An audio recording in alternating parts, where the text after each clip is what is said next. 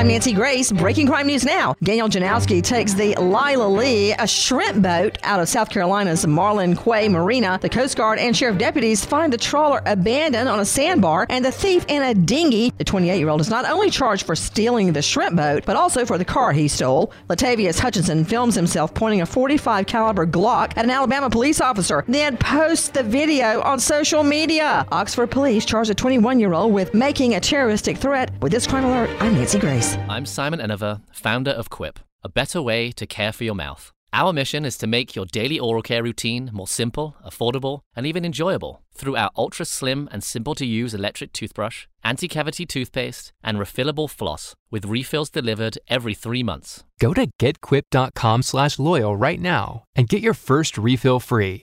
That's your first refill free at getquip.com/loyal. Spelled getquip.com/loyal.